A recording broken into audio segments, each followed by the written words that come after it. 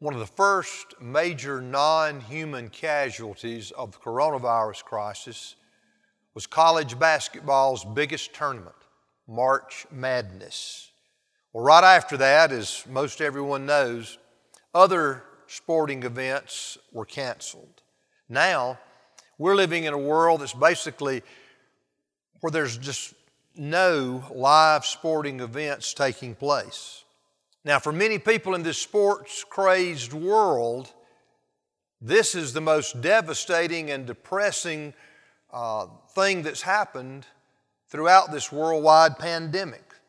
I'm sure there are some people in South Carolina and beyond, church-going people, who were more concerned or more upset when Clemson canceled their spring football game than they were when their church canceled their first service. But of course, I know no one in Pickens County or no one in our church would have ever been disappointed like that. It's a fact that many people in this world, and in our country in particular, have gone overboard in their involvement with, some even worship of sports. Some people have just become obsessed with it. But you know, the popularity of athletics, the popularity of athletes, is not something new. It's not because of all the TV networks and all the things that are on TV today. Sports, sport events, athletic contests, they've been popular for centuries. If you're a reader of the New Testament, you know that the Apostle Paul was either a sports fan or he knew that many people were, because in several of his letters, he uses sports analogies. Here's a good example from 1 Corinthians chapter 9. He says, "Every athlete exercises self-control in all things. I do not run aimlessly. I do not box as one beating the air." The unknown author of Hebrews also uses what has become a well-known sports analogy. I want you to look at it with me this morning in Hebrews chapter 12. It's in the first two verses. He talks about living the Christian life in terms of running a race. Let's look at it. Hebrews 12, verse 1. "Therefore, since we are surrounded by so great a cloud of witnesses, let us also lay aside every weight and sin which clings so closely. And let us run with endurance the race that is set before us, looking to Jesus, the founder and perfecter of our faith, who for the joy that was set before him endured the cross, despising the shame, and is seated at the right hand of the throne of God." The writer is describing in these verses Christian living in terms of running a long-distance race. It's important that we understand a long-distance race, a marathon, 10,000 meters, something much longer than a sprint. He's calling attention to how a successful athlete must run, disciplining himself, staying focused, enduring pain, to illustrate living a faithful Christian life. Now, before we look at the details of these verses, we need to note that the writer has just spent the entire chapter 11 describing men and women of the Old Testament and their faith, their faithfulness. In fact, in chapter 11, he is holding these Old Testament saints up as models for us. We're to look at them and be inspired and know that we can live out our faith. We can live faithfully just like they did. Now, it's encouraging to know that these models of faith that he holds up, they're far from perfect people. They were very flawed individuals just like us. They were sinners just like us.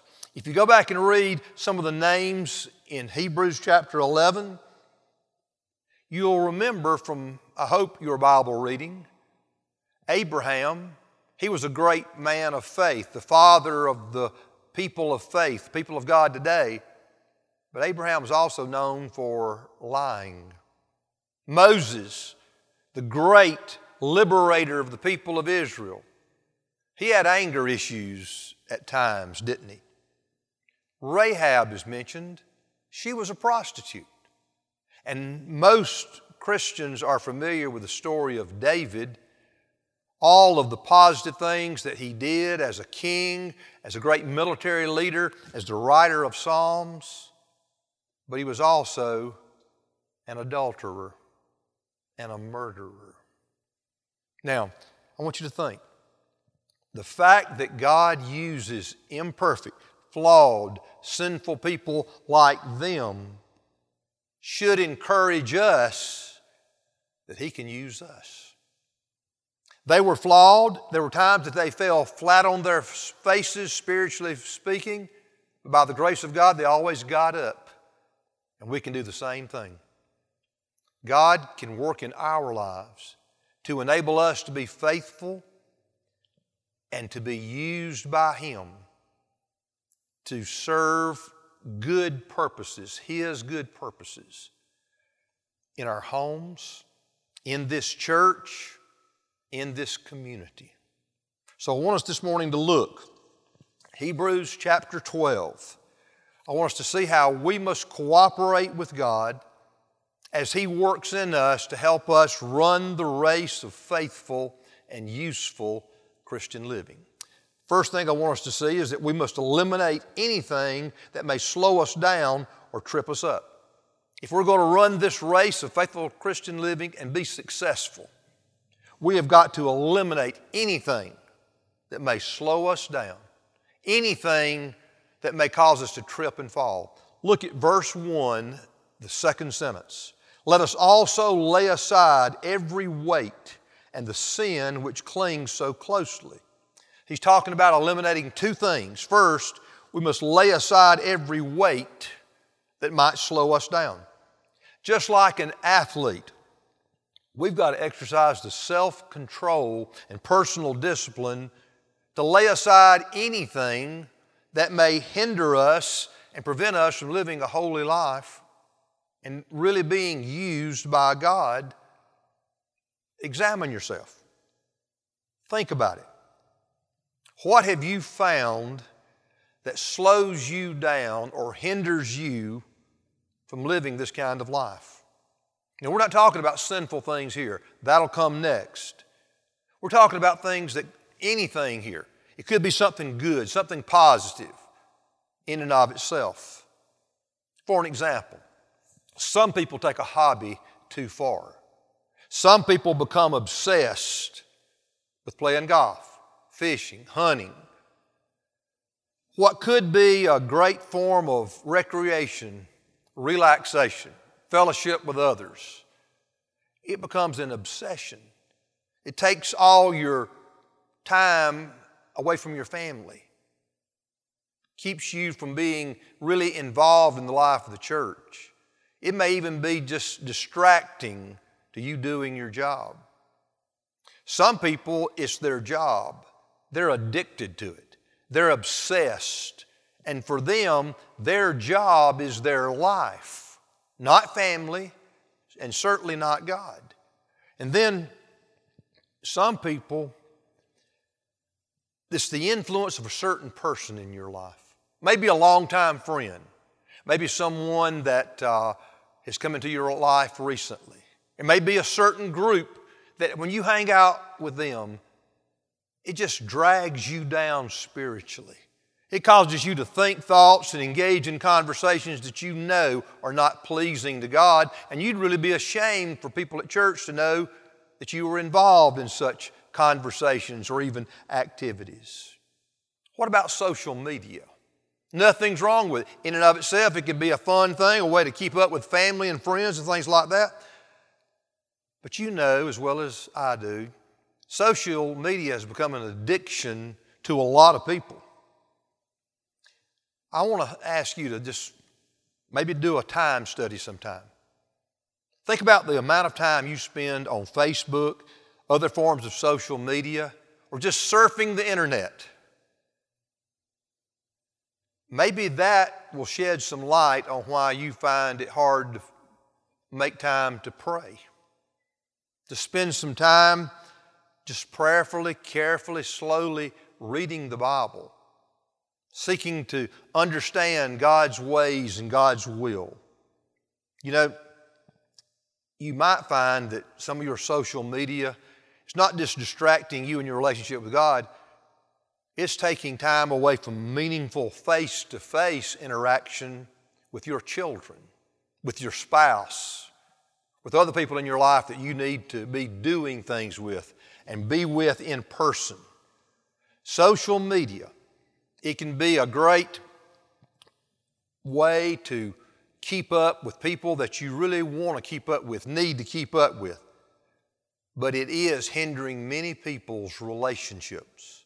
Their relationship with God, their relationship with their family, their real relationship with friends. If that's true for you,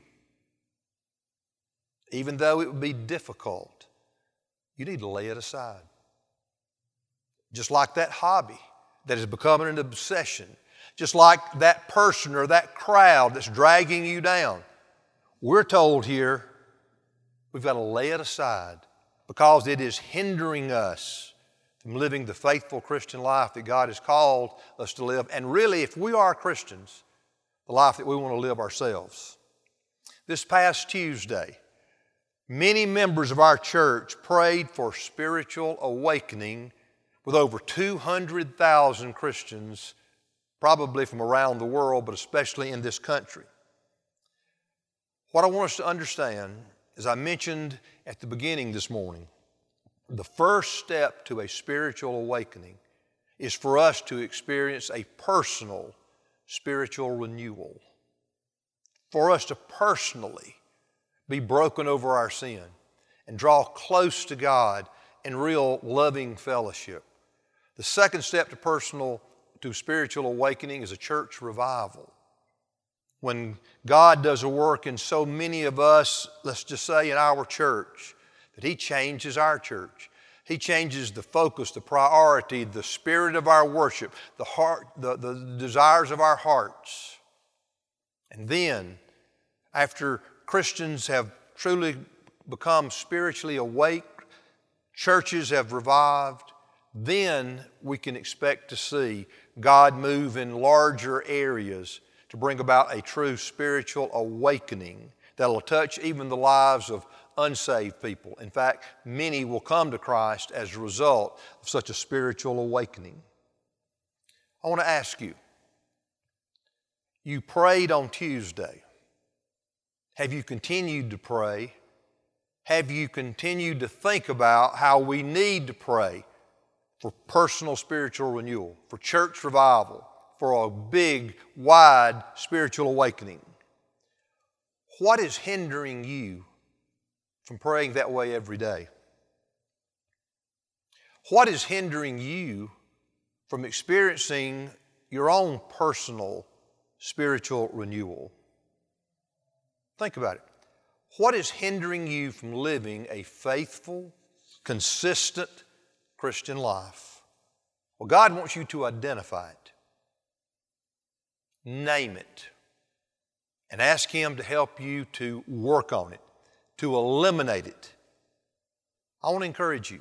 You know what it is. If you're a Christian, the Spirit of God lives within you. He'll make it known. He wants you to know. And deep down, if you are a child of God, you want to know. I want to encourage you, stop allowing it to drag you down spiritually.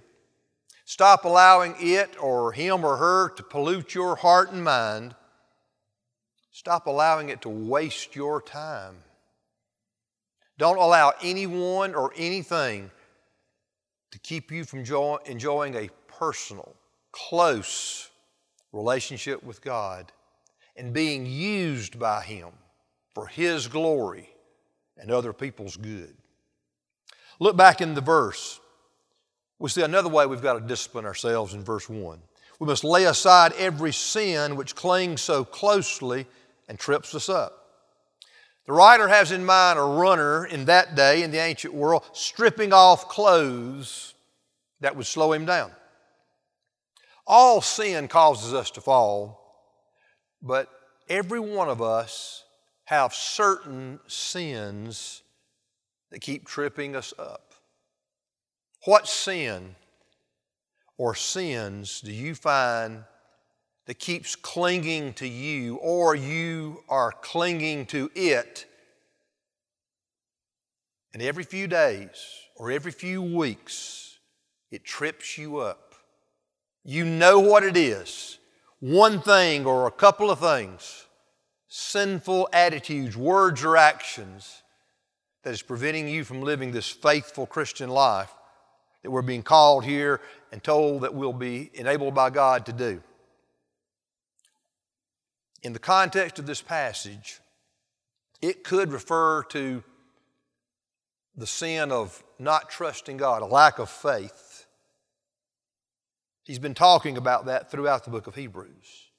So let me just ask you, do you really trust God in the details of your life?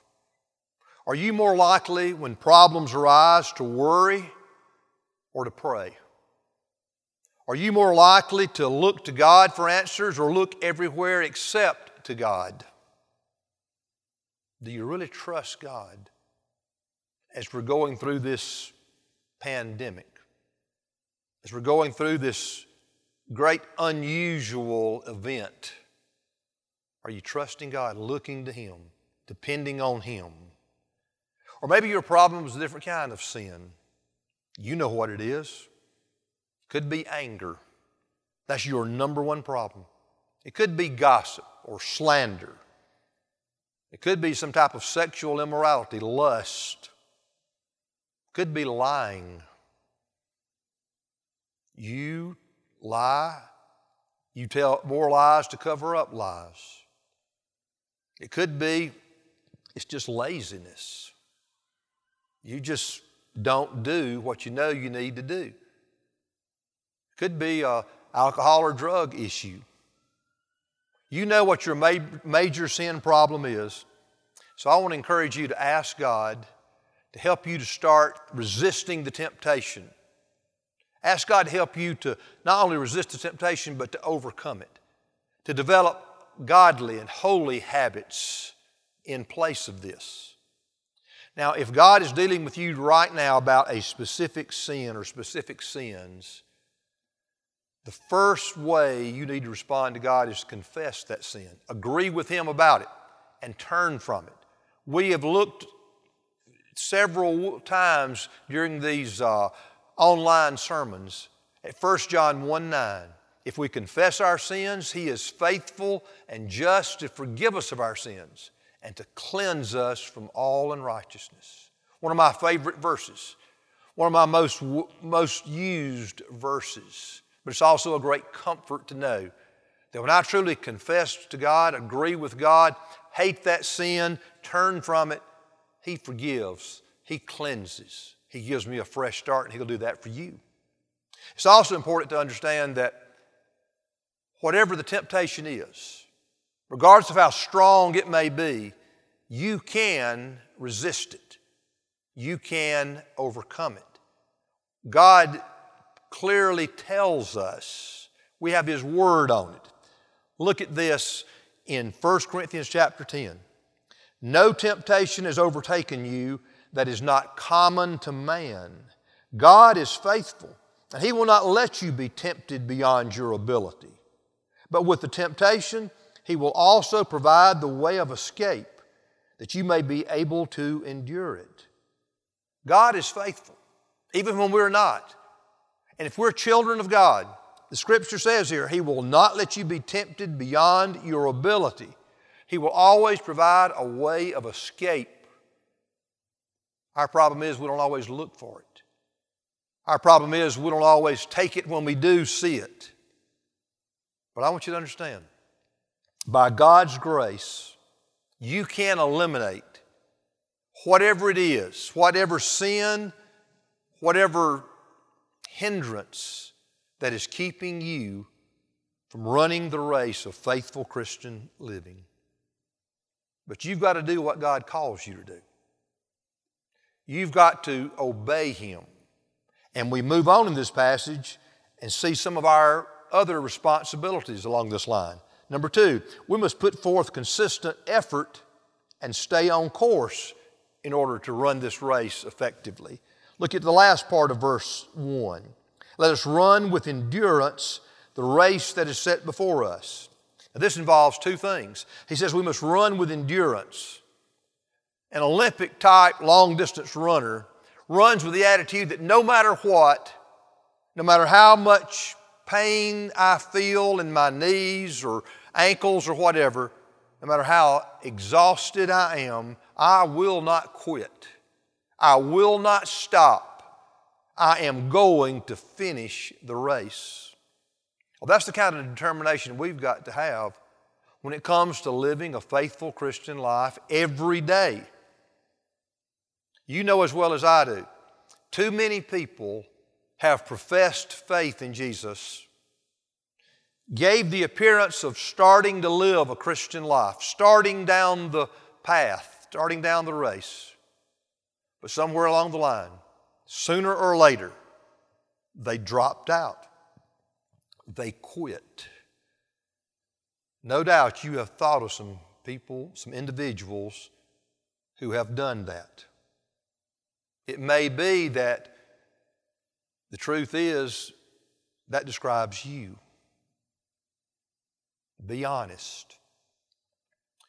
What I want us to understand is that all Christians struggle at times to stay faithful. The Christian life is never a cakewalk. It's never a stroll in the park for any Christian. The Christian life is a true race, an agonizing, long-distance race. Every true child of God will stumble and fall at times. But every true child of God will, sooner or later, get up. That's because God will enable us to get up. Paul was confident of that when he wrote this in the book of Philippians. And I am sure of this, that he who began a good work in you will bring it to completion at the day of Jesus Christ. God will not allow His true children to drop out of the race of Christian living and stay out. There may be times you are a committed Christian now, but there were times when you walked away from the Lord. Maybe you fell deeply into sin. But God wouldn't leave you there. He rescued you. He picked you up. He dusted you off. You confessed your sin, you repented, He forgave you and gave you a fresh start. That's what God does in the life of every one of His children. You know, it's not easy ever to run the race of faithful Christian living, but God does not leave us alone. God does not ever tell us just do the best that you can. God works in us from within through His Spirit. It's God who gives us this desire. And it's God who is the one who gives us the power to be faithful. One of my favorite verses in all of Scripture, Philippians 2:13, Paul said, "For it is God who works in you both to will and to work for His good pleasure." We're not in this race on our own. God, through His Spirit, lives in us. And He will enable us to be faithful. But He does require us to cooperate. I want us to look at one more thing here in this one, at the end of verse 1. We are responsible to cooperate with Him. Look at this. We must run with endurance the race that is set before us. The long-distance runner's got to run the race along the course that has been marked out for him. He can't take a shortcut. He certainly wouldn't want to take a detour. He's got to run the race that's been marked out in order to stay qualified. Well, God has marked out a particular course for you and for me. In fact, God has marked out a particular course, a race, uniquely for you and then for me. Truth is, some of us have a more easy race than others. Some people, the race that God has marked out for them, most of the race it's smooth. Not many hills and valleys. But then there are other Christians other faithful men and women of God, for whatever reason, God's course for them has a lot more hills, a lot more valleys, even potholes along the way. But I want us to understand that whatever course of life that God has called us to, we must endure, we must persevere, we must always keep on remaining faithful with confidence that God's going to enable us. Day in and day out, God is going to work in us to enable us if we will. I want to ask you, are you putting forth consistent effort to stay in the race, to stay on course, to live the Christian life that you know God's calling to and deep down you want to live? If not, why not? What needs to change? Is it an attitude? Is it a lifestyle? Do you need to get serious about spending time with God, talking to Him in prayer, listening to Him as you read His Word? No one can live the Christian life without spending time with God like this. No one. Well, you know what you need to do. God always makes it clear to us. So I want to encourage you to ask Him and then obey Him. Do it now. Our final responsibility is the most important one. It's the most important one because of where we're looking and because Jesus will enable us to be successful in all these other things. Look there. We must stay focused on our goal, and our goal is Jesus. Verse 2, looking to Jesus, the founder and perfecter of our faith, who for the joy that was set before Him endured the cross, despising the shame, and is seated at the right hand of the throne of God. The Olympic runner runs with his eyes on one goal, the finish line, to get the prize, whatever it might be. Well, we've got to run our race with our eyes fixed upon our Lord Jesus. And the writer here explains why in the rest of verse 2. Jesus is the founder and perfecter of our faith. Everything about the Christian life, it begins, it continues, and ends with Jesus. And there's a special focus in Scripture on His death on the cross for our sins. Now, in keeping with this race imagery, He has cleared the path for us to run in terms of He has eliminated the roadblocks, things that would stop us. He has eliminated through His death and resurrection.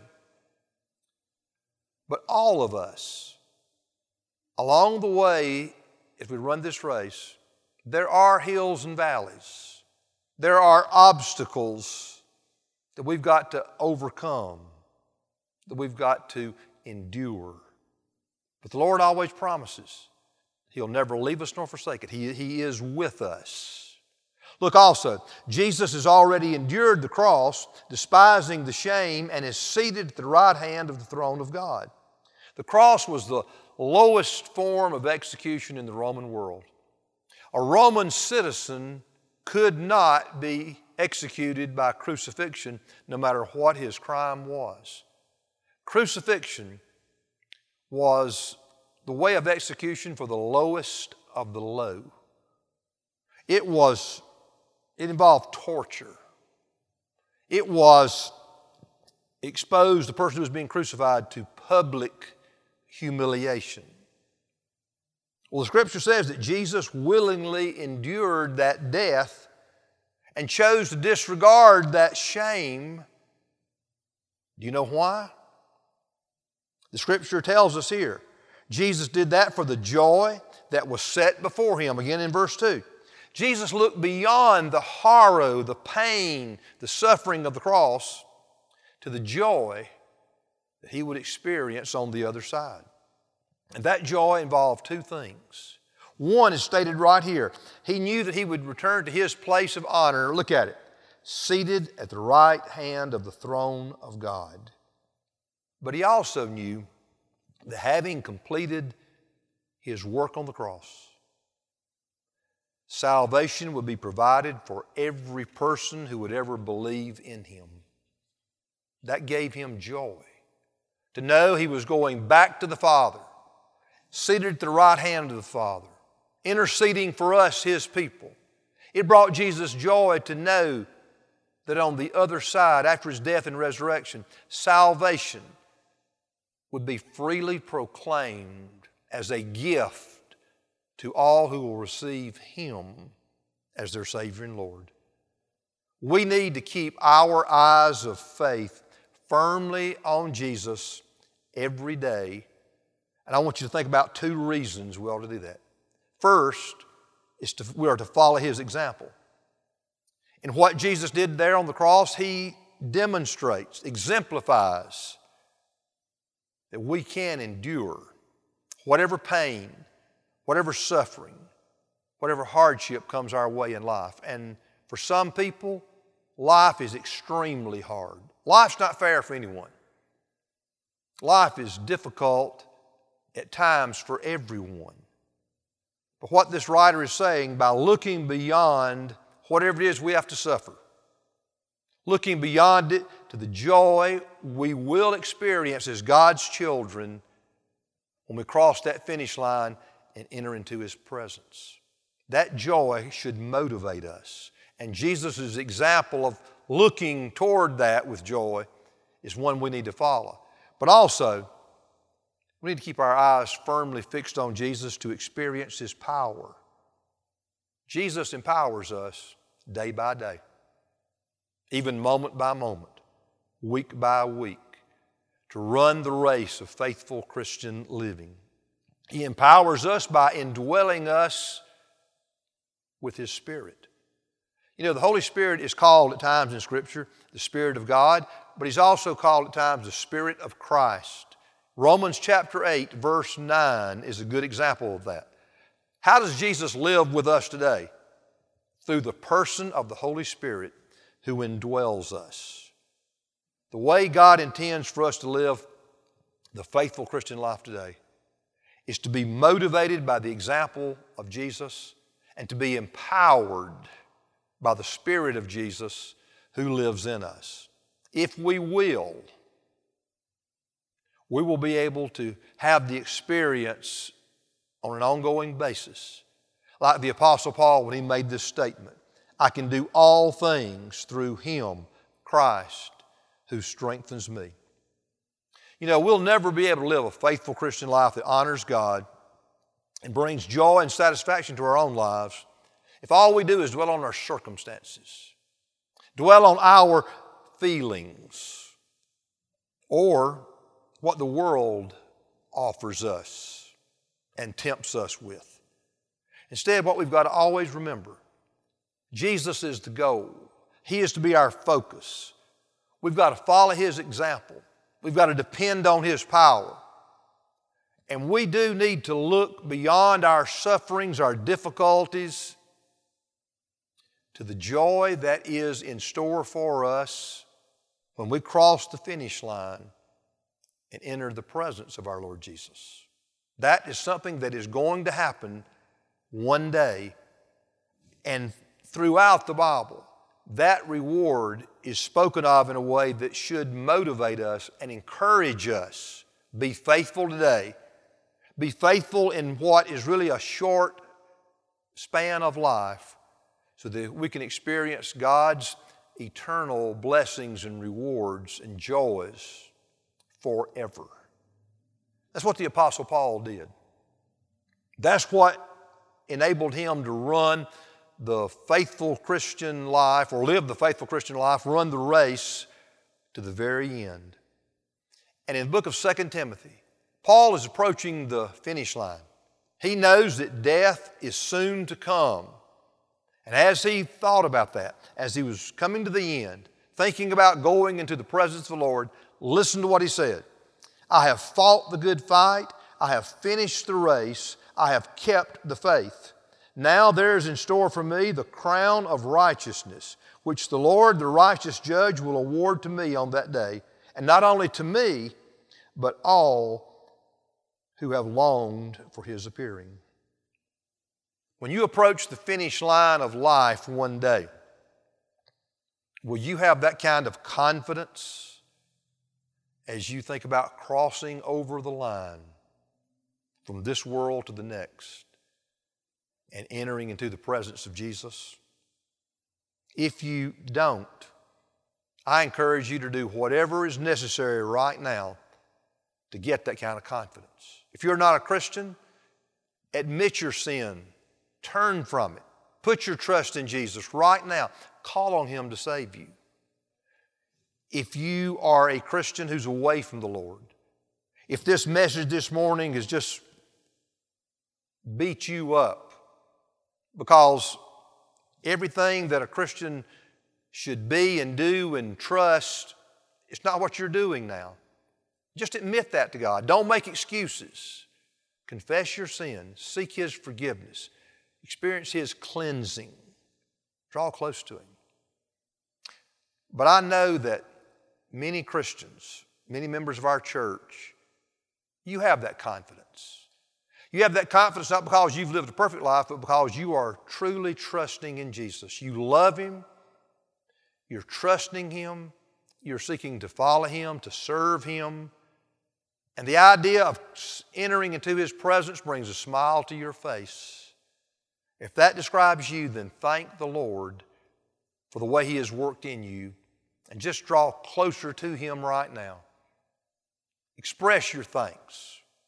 Tell Him how much you love Him. Let's pray together. Father,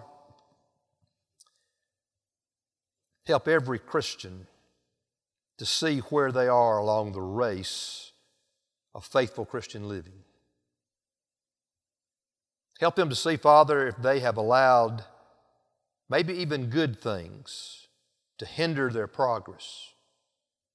Help them to see if they have allowed certain sins to trip them up over and over and over again.